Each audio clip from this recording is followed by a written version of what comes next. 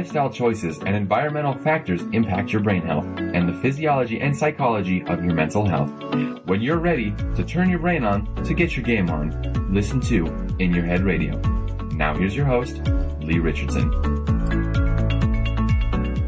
We have got a great show today. We've got Julio Salado, a native of Boston. He's the founder of FitnessFoundry.net, a leading online resource for health and wellness. For over a decade, Mr. Salado has guided countless individuals from all levels of fitness to achieve their body sculpting and personal training goals. And that's a hard job every day, but I think in 2020, we've really pushed that to the max. And I think it's his unique blend of Western exercise science and holistic arts, and that these have been featured on numerous TV shows in print and online, but it's his unique blend that allows him to help people find that motivation when it's really hard. He also is a continuing education provider and consultant for team development and personal training business. And I know his passion is carried out inside the gym, but I know he also puts that out into the community with social networking and trying to be part of the successful health and fitness professionals in the area. Julio, thank you so much for being with me today. Oh, thank you for having me, Lee. It's a pleasure. Well, 2020, I only have two words to say about 2020, and neither one of them's fitness. It's stressed out. And, I've noticed that there's a lot less people that are working out. Motivation when you're so stressed out is so hard. I know people ask me all the time, so Lee, what part of the brain is responsible for motivation? Because let's train that part. And my response is, well, motivation has to come from within. So do you get asked about motivation? Oh, yes, of course. And I'm human too, so I also need some motivation myself. But I generally get the inspiration when I see individuals putting out every effort that they can to practice self-care, if that makes any sense. So it's kind of like a two-way street. And I like how you talked about 2020 and stressed out. And I think a lot of us, and it includes myself, some of us manage it differently. We got that fight or flight mode. And I think the on switch is on for fight, which is the stress. So your show and allowing others to say, things will get better, we're in this together, can kind of put the switch back down so we're not in that whole always that stress mode. And I think every effort counts. Well, I think every effort does count, and I think for me, my biggest stress management actually is working out. That is where you mentioned self-care, and so many people think of self-care as being a bottle of wine and Netflix, and self-care is a lot more than that. It's taking care of your body, your mind, your spirit, your soul, all of that. And for me, a big part of that is the physical piece. Well, exercise releases endorphins. Endorphins make us feel really, really good. Oh, 100%. And as you just alluded to, is the physiological part of physical activity. The body doesn't know if you're lifting like a dumbbell or you're doing wall push-ups or you're walking up a flight of stairs and down the stairs. The body cannot differentiate, hey, this is an exercise. It's just a physical activity. And if you're, again, like I'm big on every effort count. If you've been sitting for 4 hours, straight, it does count when you say, okay, I'm aware today I'm going to walk up the flight of stairs maybe 2 times. And that makes a difference, and it ties into the endorphins, too. I have yet to meet someone say, I just worked out and I feel worse. I have yet to meet that person. You make a good point. I've never heard somebody say that either at the gym. It's usually they have a smile on their face and they look happier. It's the human nature. It's the point to 90% is showing up. So it's actually like that whole process in our brain saying, I don't want to do it, and then having somebody like Lee or myself say, you know what, just do what you can, and today is the day, and you will be pleasantly surprised of the results. Well, just hearing you say, do what you can, that takes the stress off. That makes me feel like, okay, he doesn't expect me to do 10 pull-ups and 20 push-ups and, blah, blah, blah. So accepting people for where they are, I think, gives them a level of comfort. And you're right, that inspires many people. And, I saw on your website that you use some yin and yang universal principles. And I hear a little bit of yin and yang in that right there. Tell me more about that. So there is no, I don't look at physical activity as black or white, like pass or fail. It overlaps. So that's why with the gray areas, every effort counts. And sometimes we can be really hard on ourselves, be like, I could have done more. And yes and no. If you initiate it, you want to look at the big picture is what I'm getting at. So if you had a period of inactivity, say for a week, and then today you actually end up doing exercise, that's a huge step. And on the flip side, if your plan was to do activity today, whatever it would have been, maybe a walk around the neighborhood, and you didn't do it, guess what? You haven't lost anything because tomorrow is a new day, and you can try to do it again. What do you find is harder? Because, there's two pieces to me to health and wellness. One is exercise. Actually, there's three. There's exercise, there's nutrition, and there's sleep. What do you find people are struggling the most with right now? Probably all of the above. The sleep, they all overlap. So the stressing part can tie into anxiety, insomnia, if you don't have it. Some people, they can sleep like a log, and then that can also go into an extreme where you're sleeping too much.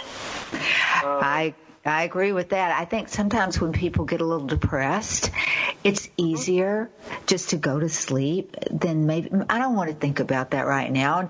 And sleep is a safer coping skill than alcohol or drugs or so.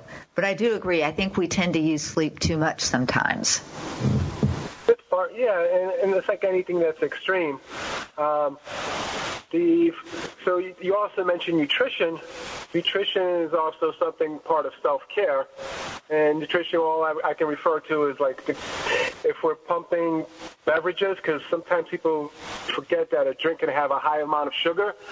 So that roller coaster of the sugar can also bring us to a lower depression or speed us up a little bit too much, and it's hard to break that cycle because the brain and the body gets used to it, and it wants that euphoric recall. So if I had one Coke, I want 2 Cokes next time. And it's been my experience as a neuroscientist. The body and the brain is so smart, it will actually know the time when you actually have the sugar intake or the food with the high carbs, if you get what I'm saying, or the fast food. So if you ate cereal at 2 o'clock in the morning, guess what your brain's going to remember? Wake up at 2 o'clock in the morning to have that cereal. Well, you're right. Those are implicit memories. And a lot of times those memories are from something traumatic in our life. But implicit memories are based off what you smelled, what you tasted, what you felt, what you heard, what you saw. And it keys in, it's 2 o'clock in the morning. 2 days ago, I had this, this great bowl of cereal, and it made me feel so good. I think I should have another one. And that, there's a great book called The Body Keeps Score, and it talks about how trauma, how everything, it lives in the body. Oh, yeah, and then on the yin-yang side, as we talked about earlier, right? So that's what your brain is also and your body's going to do with exercise. It's also going to do that with when you're eating healthier food, when you're adding more hydration. Your body's going to recognize that, and it's also going to recognize when you stop doing it, too. So it goes both ways, and today is the best day to try to practice a little bit more self-care in those 3 areas than you did yesterday. So where do you start with self-care with people? Because for me, I'll say, sometimes self-care is just using a little inner reflection, asking yourself, where do I get my energy? What do I need to do with my downtime? Because a lot of times people don't know what they need for self-care. So how do you help them discover that? Well, usually if I'm speaking or if I'm so one of the easiest way is to literally move. Because sometimes we can't think our way into acting. We have to act first. This just works better for some people.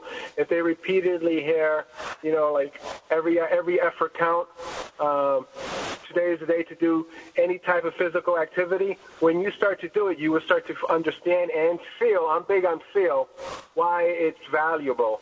There's a quote by Maya Angelou that I'm not going to say it the best way. It's like, people will forget what you say, people will forget what you did, but they will never forget how you made them feel.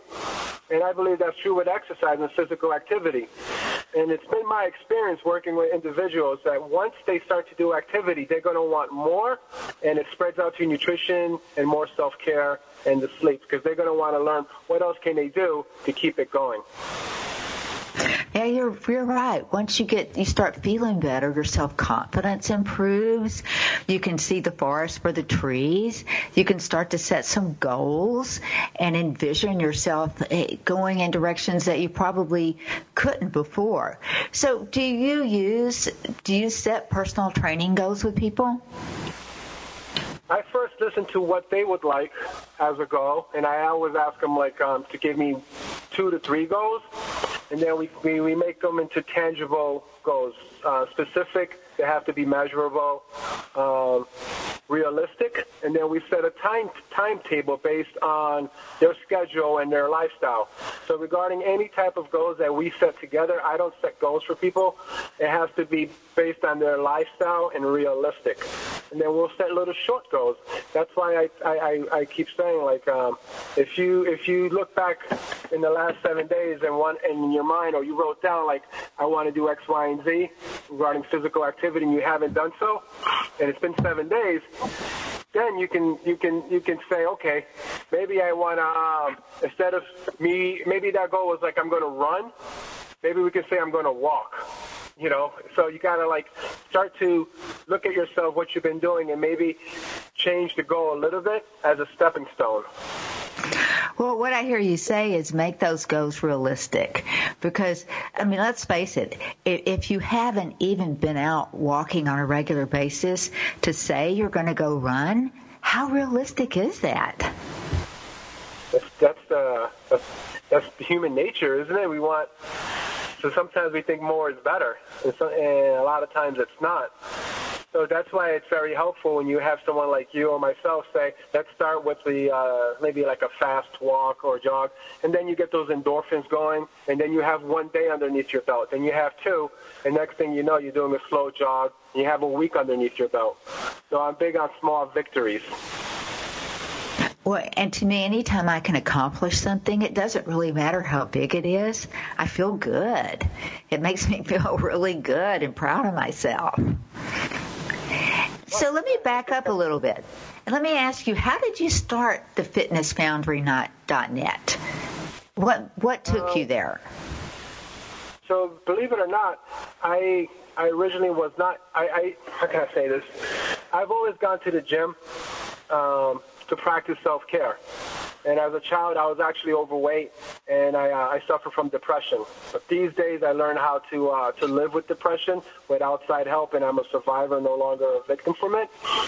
But there was a period in my time when I was unaware of that. So this kind of ties into the big picture of why I have a holistic view of health and fitness. One of the physical part of self-care was going to the gym and working out, and there was a trainer there who thought I was a trainer. At that time, I was gainfully employed, 9 to 5, and he kept asking me, "Are you a trainer?" I said, "No," and I said, "Why? You think I'm a trainer?" He said, "Because I see the way you communicate to other members. You're very pleasant, you're a good listener, and you're actually showing the exercises in the right way." I said, "No, I'm just being helpful." And then about 3 months later, he gave me my first fitness certification textbook. So it was a exercise science book to get certified. And once I opened that up, I fell in love with the science of it, which gave me this just really, the light bulb went in my head. I'm like, wow, there's a science behind exercise. I was completely oblivious to it. I was doing more intuitively. And then I pursued to get a certification. And from that certification, I made a decision to see if I can go into it full time. So I've always had that that was my introduction into the industry. And my very first year, I decided to come up with Fitness Foundry and put it online because I wanted to share what I was learning with a broader base rather than just in my neighborhood. I knew that the internet would give me that platform, and I can also network and continue to learn. Hopefully that makes sense. Oh, absolutely. Now, thank you for sharing your story, because everybody has a story, and usually it has a personal connection or a physical connection, and you certainly look fit. You do look like you have that professional trainer look. Have you ever competed in any sports on a professional or competitive level? No, I personally haven't, but I've trained individuals to do that.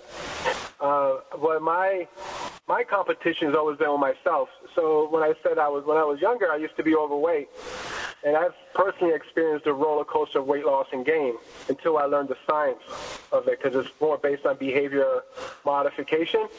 So that's been my own personal competition. So even when I was a trainer, I actually gained weight at one time because I went through a cycle of depression. I didn't stop what I was doing. I was still in the industry. I was still helping people lose weight and keep it off. But I personally was not able to because I'm human. I'm not perfect. And then that was a really interesting period of my life because I actually knew the science, but I couldn't apply it to myself. And then I asked a friend who was also a coach to help me and motivate me until I can get my feet underneath me. And that's been at that time I was like over 60 pounds, and I lost that. Now I've lost like 70 pounds. I kept it off over 7 years, give or take.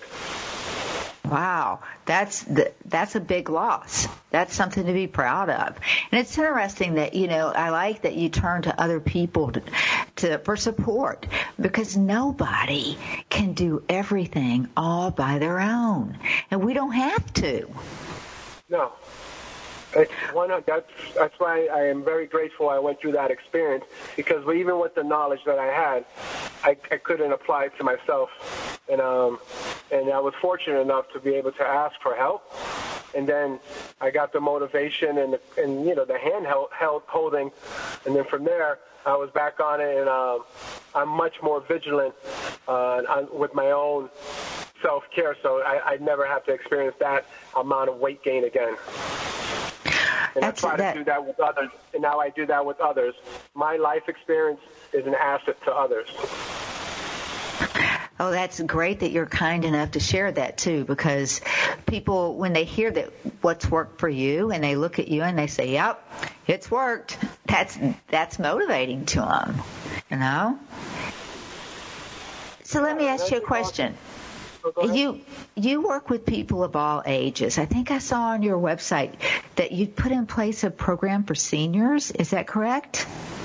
Yes, it's called the Sparta Method, and it's a book and also /project and method where I created an exercise regimen that also includes the cognitive part of aging, and on top of the physiological part. There is a misunderstanding or misconception that older adults' fitness regimen should be based on their chronological age. So if I'm 75, I should only be doing X, Y, and Z, when it actually should be based more on physiological age, which looks more at the person from a holistic view, because that 75-year-old, just because they're 75 doesn't mean they don't have a capability of doing other exercises, within how they're structured. So that's a big part of my book, is discussing that the medical community and the fitness industry should consider, and research has proven this, that physiological age is a much better assessment of an older adult's capability. And then I also brought in the cognitive part, which ties into Alzheimer's and dementia, and the fear factor. I'm sorry, that's what I was trying to get to. A lot of programs these days do not factor in that fear of falling could be a main reason why older adults do not want to do certain exercises. So in my program, I actually ask, part of my assessment, I talk about the client's fears so we can include it in their program and start to help overcome it and lessen it. I can kind of rephrase everything I said. I kind of threw a lot out there, but that's my Sparta program. Well, you know, it's interesting because falls are so common, and they're, I think, the number 2 leading cause for TBI hospitalizations. And once you fall, I mean, I've been in ICU twice with brain injury, and once you fall, that fear stays in you. And I both times I fell going down a flight of stairs. Until today, and just in 2020, I've made a real effort not to touch the railing on the stairs. And my first response is to grab it. And with 2020, I've just decided I don't need to be touching the railing on the stairs, but it's hard not to. I have to tell you. Oh, well, yeah. I actually did a course for an online course, a workshop for fitness professionals, I think last Monday. Everything is a blur with time. And in the course, I make the analogy, if you're an athlete and you had a shoulder injury, you're going to have fear of using that shoulder with that high performance because you're going to have a fear of re-injuring it. What allows them to help lessen that fear is the coach and the exercises that person is doing repeatedly, which is also progressive training. So if you follow my thought process there, athlete has a rotator cuff injury, has surgery, wants to continue to play, gain the big bucks, but that person has a fear. It can also be a female. And through coaching and a science-based regimen, not complicated, he starts to overcome, build the strength and mobility, and he or she is back on the field. I do the same thing with older adults. So if the older adult had a knee injury or shoulder injury or a hip injury, after clearing through PT, we discuss the fears, the steps that are necessary to help you first overcome that fear through certain exercises. And then that also leads to empowerment, Lee, if you follow my thought process. So it's the same principles. We just have to believe that coaching and motivation can go a long way if it's paralleled also with a science-based program. Well, I think, and you said this earlier, you listening to people is really important. And sometimes, of course, in my business, I'm a psychotherapist and neurotherapist. Sometimes the most important thing that I can do is just listen. Oh, do you know that the word silent and listen has the same letters? I didn't, but I do now. I pick up all these little things. Yeah, I think that separates me from some other fitness individuals. That my listening to someone ask, do you have a fear of doing this? They say yes. Then I quantify on a scale of 1 to 10, and they may say a 5 or a 3 or an 8. Because once I understand how big the fear is, then I can work with them. If it's a 2, then that's different, right? If it's a 9, then you start to get a physiological response from fear. You can have your blood pressure goes up, your heart rate, you can get shaky legs. So it starts from the listening to their answers to my questions, and also following through and being respectful. So do you take somebody's heart rate when you're working with them, or they can detect that? No, I don't take their heart rate, but I'm actually an EMT also. Ah, okay. So you know what to look for. Yeah, and then, I just ask, if you quantify something, if they say it's a 9, then I'm going to assume that they're very afraid of the exercise. If they say it's a 2, their physiological response will be very different than a 9. Like going on a roller coaster versus on a Ferris wheel. No, what do we call that, merry-go-round? I just dated myself. I'm not sure if they still have those. Well, that's interesting. It's one of the things that I tell people is just breathe. And it's a program that, as my act of gratitude for the people in my community this holiday season, is to offer this program, Just Breathe. There's no charge. It's take 30 minutes out of your day and come up, sit down, and learn the power of breath. Because I'm talking to you, and in order to say everything I'm saying, I have to take 12 to 14 breaths a minute. But my optimal breath rate, like everybody else's, is between 4 and 7 breaths a minute.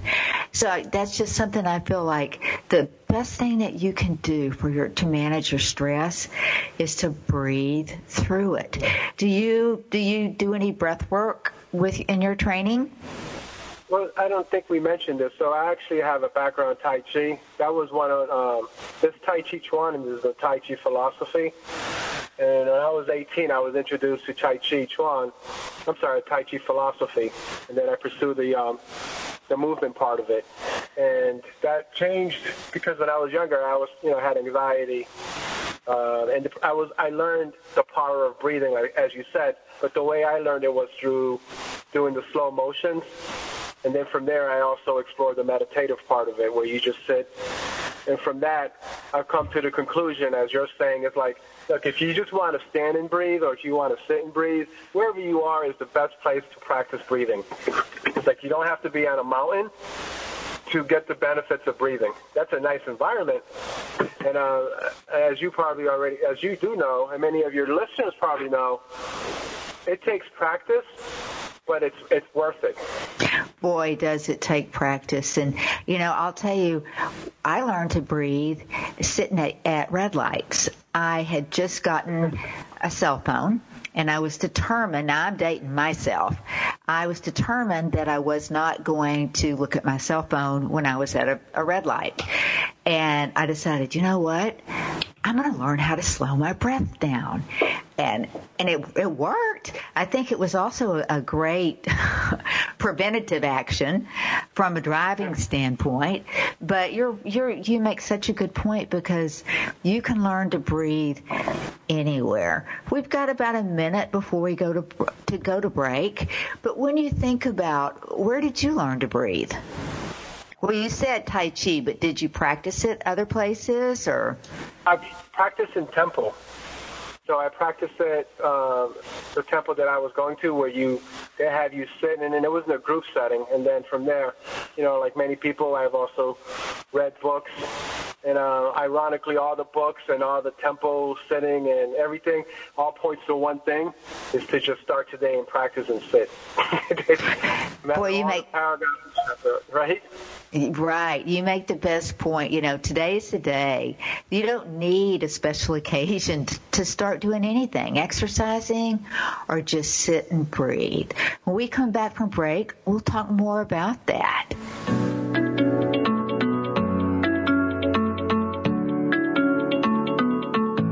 We'll be back after these messages. Would you like to know how to bring more ease to all the decisions you need to make in life? Knowing your core values is the first step in Joyce's free live masterclass. You'll discover your top 5 core values in as little as 45 minutes. Join her now at freegiftfromjoyce.com.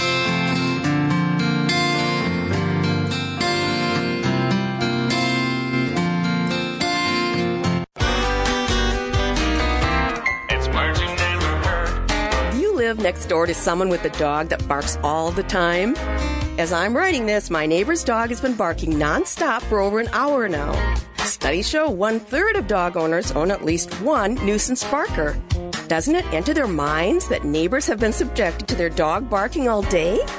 What's a word for a person like me who's a chronic complainer? A mizzler. Dogs that are most likely to be nuisance barkers are from the herding breeds such as Collies, German Shepherds, and Kelpies. Barking may be caused by separation anxiety or perceived threats in the environment. What's a word for the act of barking? Latration. Why is it dogs don't like it when you blow in their face, but love to stick their head out the window when they ride in a car? It's words you never heard. I'm Carolyn Davidson, and you can have fun challenging your words you never heard vocabulary with my free app, Too Funny for Words.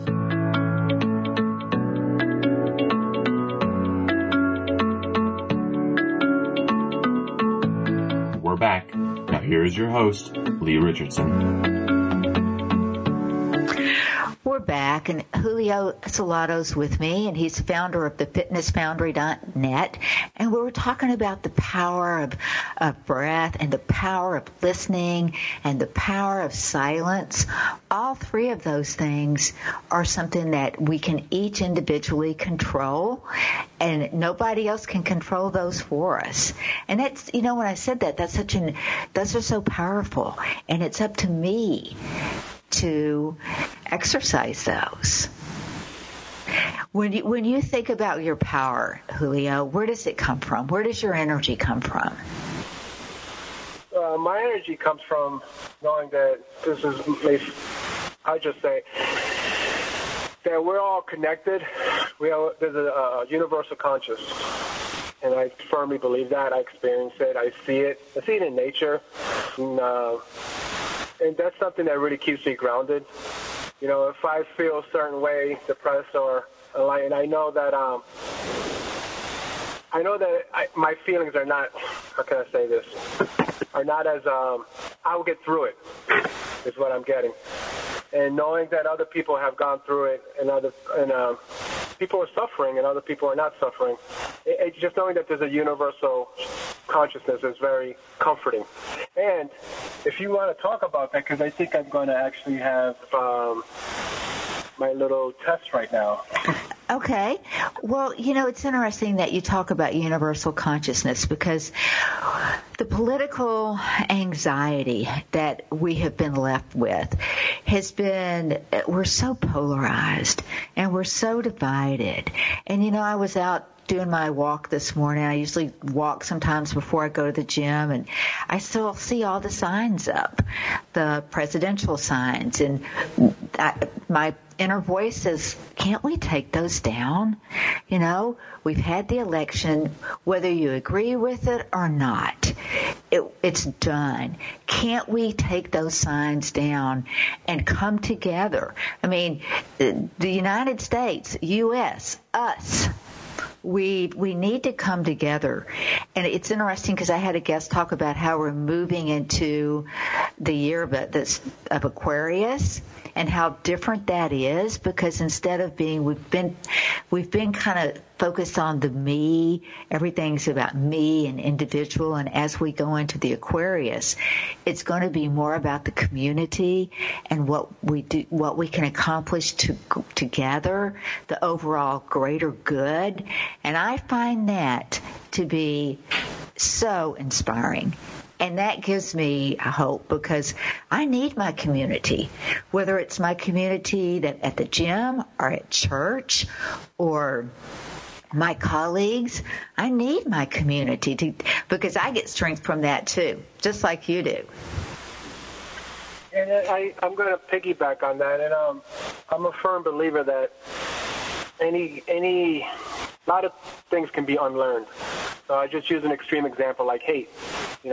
Hate is very corrosive, but I know for a fact that hate is, babies aren't born hating. That's not how we're born. There's something that's cultivated by misinformation.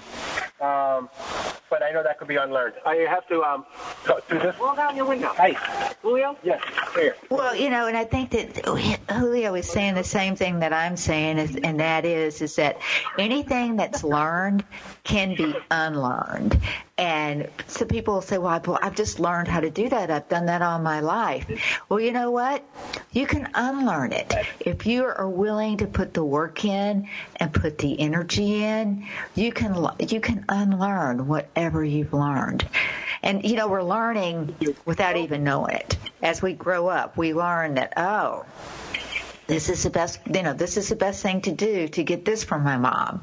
Or, this is what my sibling needs from me. So if I do this for her, she'll do this for me.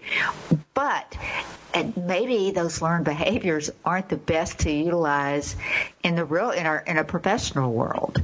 So, and I know Julio's done some consulting for team development, and, we can talk a little bit more about how you can get a team to work together and to change behavior and what's involved in that. I mean, does it start with unlearning, or does it start with setting a new norm? It could start a lot of different places. Well, if I can, sorry about that. Your audience wouldn't know. I just took a COVID test. And 2020 is like that. The schedules overlap, but I'm back, and that's part of personal responsibility, self-care, and thinking of the community. That's why I needed to do that. So when I was speaking about the universal consciousness, I firmly believe that the more I can put out good, trying to have a caring heart is important, is what I'm getting at. You know, it's not. It takes work to do that, but it's much more rewarding than trying to change someone or to try to judge them because they don't agree with my political views or any specific views. If that makes any sense. Oh, it does, because it's this, just being kind. Just as simple as being kind. Letting somebody go in front of you. I can't tell you what a smile that puts on my face when I'm trying to get on the toll road and, somebody just slows down and lets me pull in front. I'm like, it's going to be a great day. It's the little things. Oh, I have to just remember something. I've been wanting to share this with someone, and I guess it's going to be shared with more people. So I've recognized this, right? The human smile is extremely powerful. If you see a baby smile, it's very hard not to smile back. If you just follow my thought process on that. Now, when we smile, even if we have a mask, someone's smiling by their eyes. So it's like smiling eyes. When you're out in the streets and you're doing your daily errands, and try smiling at someone, make sure that might look kind of weird. If you smile, they can see it in your eyes, and they probably will acknowledge with a smile, is what I'm getting at. So there's that random act of kindness. Well, you're so right. And in 2020, we've been covered in masks, and we've had to learn how to read the eyes, or I have. And now I feel like I have a better way of sensing how somebody's doing. I think we're becoming like experts on that, on reading eyes and expressions. But it's just going to what we were talking about earlier, just circling back, just putting out that energy, that positive energy, does make a difference. And the act of kindness, it does make a difference. And just trying to encourage people to continue to do that. And you never know who it helps. No, you don't. My mom always told me as I was growing up, what goes around comes around. And I honestly believe that if I do goodness, if I show goodness and kindness to someone, it'll come back around, and maybe not to me, but to somebody else that needs it even more. So there is, it's that synergy. When it's good plus good, it doesn't equal 2, it equals 3. I like that. So you've done a lot of different things. You've written some blogs I saw on your website. What is your favorite topic to blog about? Well, right now, I'm really enjoying contributing to older adult fitness and health. Being part of and changing their perspective that I'm backpedal. Fitness is in the new era. Period. When this pandemic hit, the one-to-one and the gyms, that really wasn't as normal, as regular as it was before.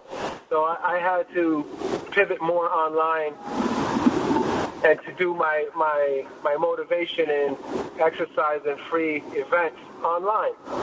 And what I found is that older adults, they followed suit. So just like me and like a lot of us, they learned how to use Zoom. They're on social media. They're on YouTube. So it's been really rewarding for me to see being received well, that, to continue to exercise.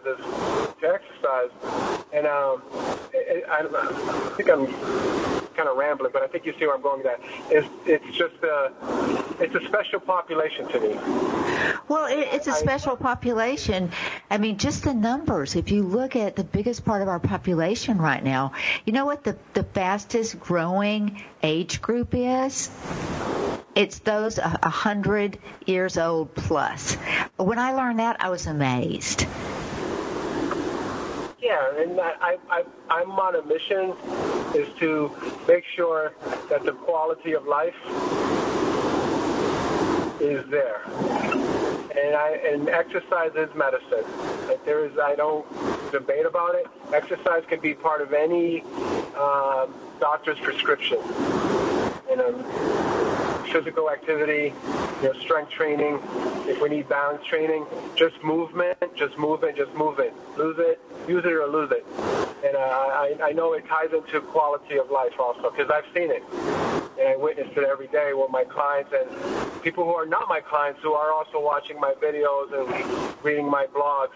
They're practicing what I'm advising, along with a whole bunch of other fitness professionals. I'm not alone on this. I'm just part of a small chorus of fitness professionals that are just saying that older adults are capable of more than what people thought they were capable of in the 70s or in the 60s. They can be athletic too. There, I said it. You got it out of me. There you go. They can be athletic too. You got it out of me. But you know what? They can. People, used to, you worked, you retired at 62, you lived for a few years and you died. It doesn't work that way anymore, and I'm grateful for that. I'm very grateful for that. But we have, and a lot of it's through what we've learned through technology and through prevention, and we've learned the important things with exercise. And when I think of getting old, I think of balance. Because if you don't have your balance, it's going to be a lot easier to fall. And balance is something that I never thought about that as a kid. Now, you may have, doing the Tai Chi, because to me that's very grounding. But I never thought about that. And learning balance, it can be hard. What's your first approach for someone that has balance issues? Well, I first have to find out physically, from a structural point of view, do they have a replaced knee? Do they have any preconditions? Is it vestibular? Does it come from the brain? So those are first things that we have to, include in an exercise program. And then the balance exercise will follow. Everyone can benefit from doing balance exercises on top of strength training. They go hand in hand. So I have to emphasize for your audience, there's a difference between like standing on one leg versus doing strength training that's single leg training, because then you will be strengthening the muscles that allow you to balance better. That makes any sense. They overlap. So you have your parasympathetic nervous system, right, for balance.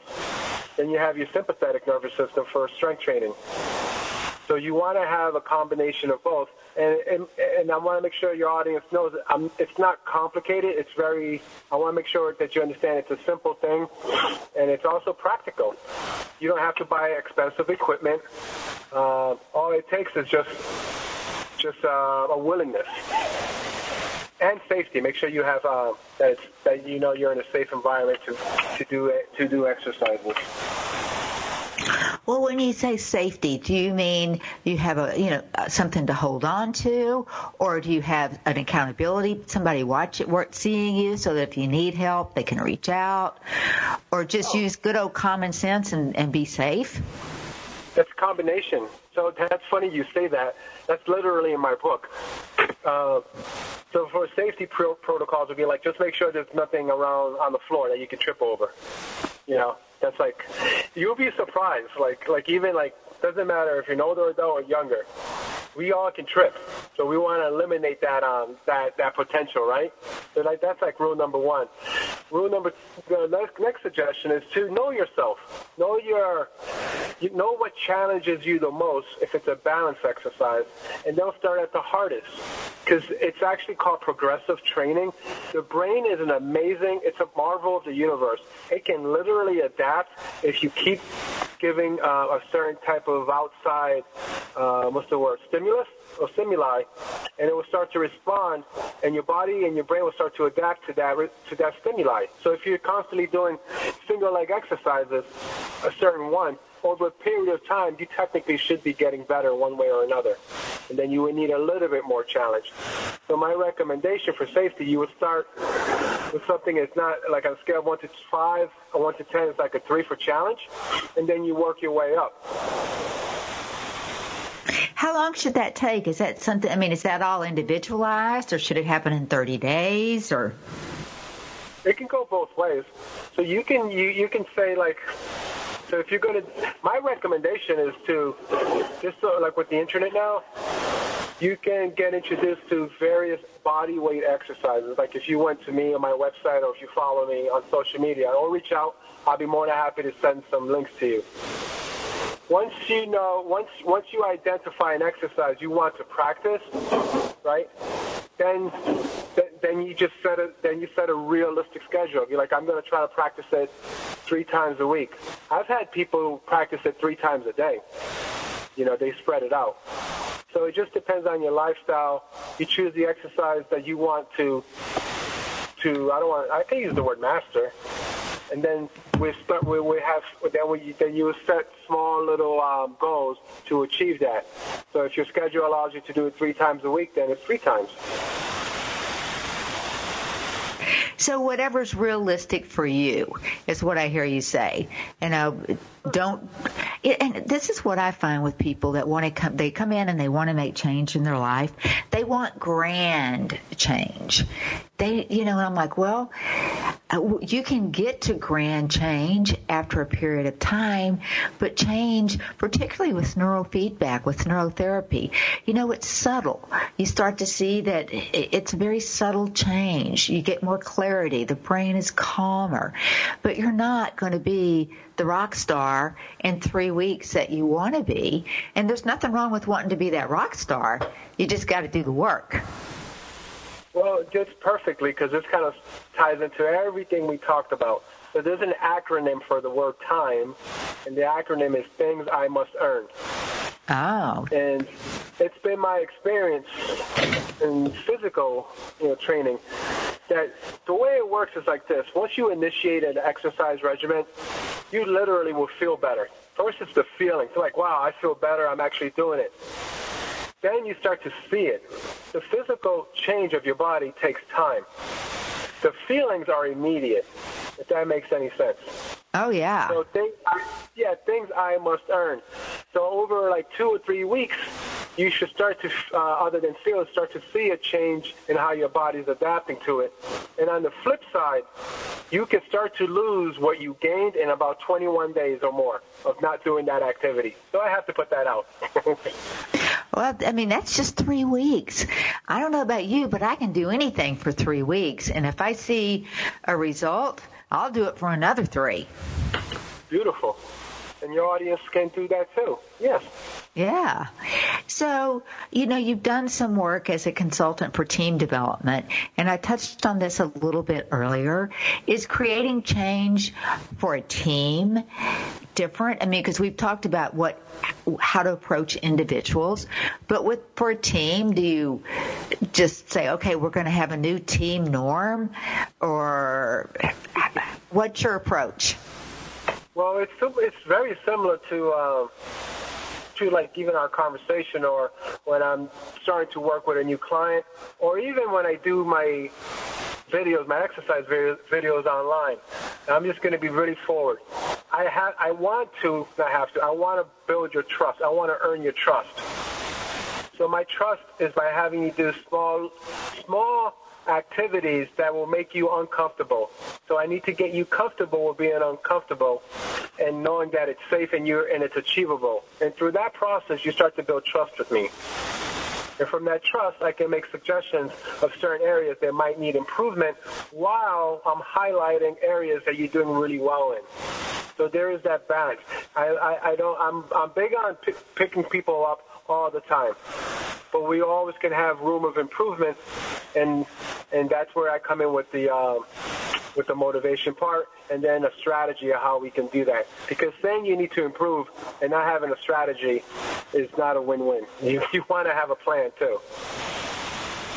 Well, I don't know about you, but I think everybody's got to have a plan. You've got to have goals, and the plan is what are the steps that you need to accomplish to achieve those goals.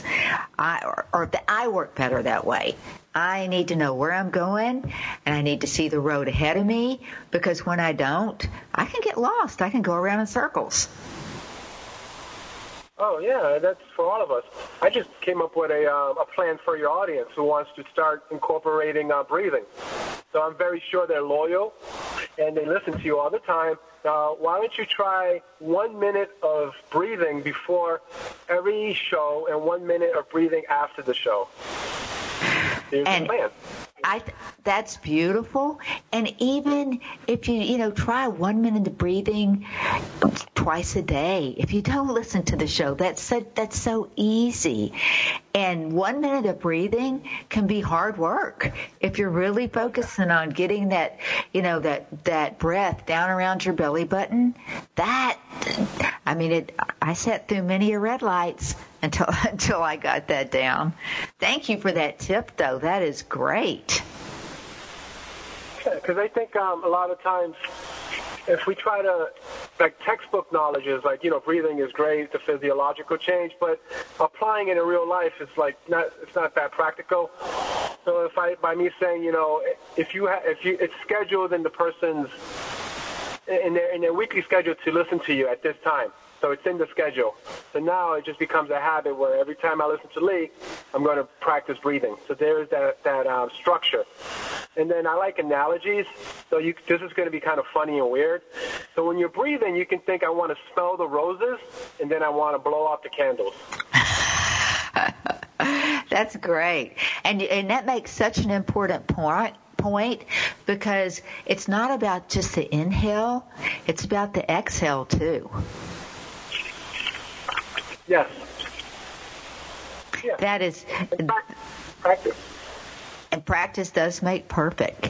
Well, I love tips, and I know the audience does too. We've got about 4 minutes left. So if you had maybe 2 or 3 other tips that you could share, what would they be? Well, I would say hydration is very important.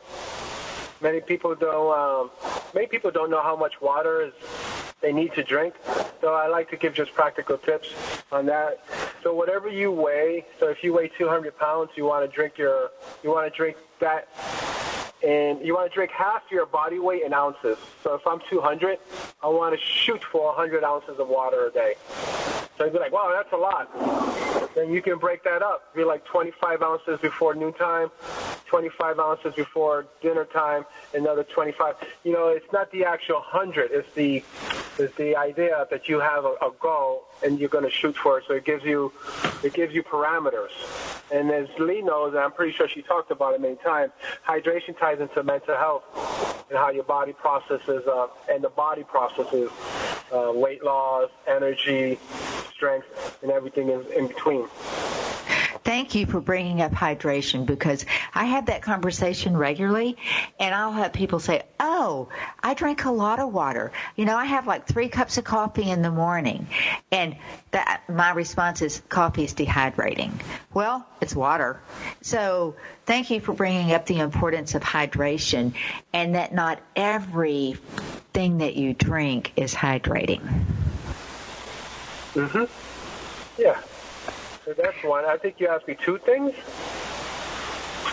2 tips. Yep. The next tip, and this is going to be, I think this ties in to community. Check in with your friends and family or your neighbor. See how they're doing. If you do that regularly, great. But if you may have someone you haven't talked to in a while, just reach out to them, see how they're doing. So we acknowledge at the beginning of the show that it's stressed out 2020. And by your effort, just sending a text, thinking of you or calling, could be rewarding for you too. And I just wanted to put that out there. Well, I think that is a great tip, because when we're in our survival stage, as we've been in, all of us have been in the survival stage for some point of 2020. We lose sight of the importance of our community. We're just trying to get through the day. But how long does it take to pick up your phone and to think, who haven't I sent a text to? Or if they're an email person, who haven't I, sent an email to? Because I don't know about you, but just knowing that somebody's thinking about me puts a smile on my face. Oh, yeah. It goes both ways. When you receive it and then when you send it, it just be like you cross my mind, Julio. That's all. Yep. No. When I do that, I don't have any expectations like they're going to reply. I just do it just to do it. And 99% of the time, they're very surprised and grateful. And thank you for bringing up grateful and gratitude in our last few seconds, because that's one tip that I would offer, is that stop and take the time and think of what you have to be grateful for and thankful for, because we all have goodness in our life. We just have to stop, take the time, and see it. Julio, thank you so much. You have been a fabulous guest. My pleasure. Thank you for having me.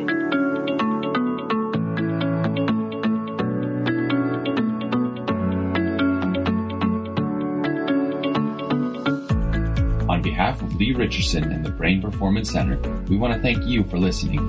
If you'd like to hear more episodes like this, visit us on iTunes, Google Play, TogiNet, Stitcher, iHeartRadio, Spotify,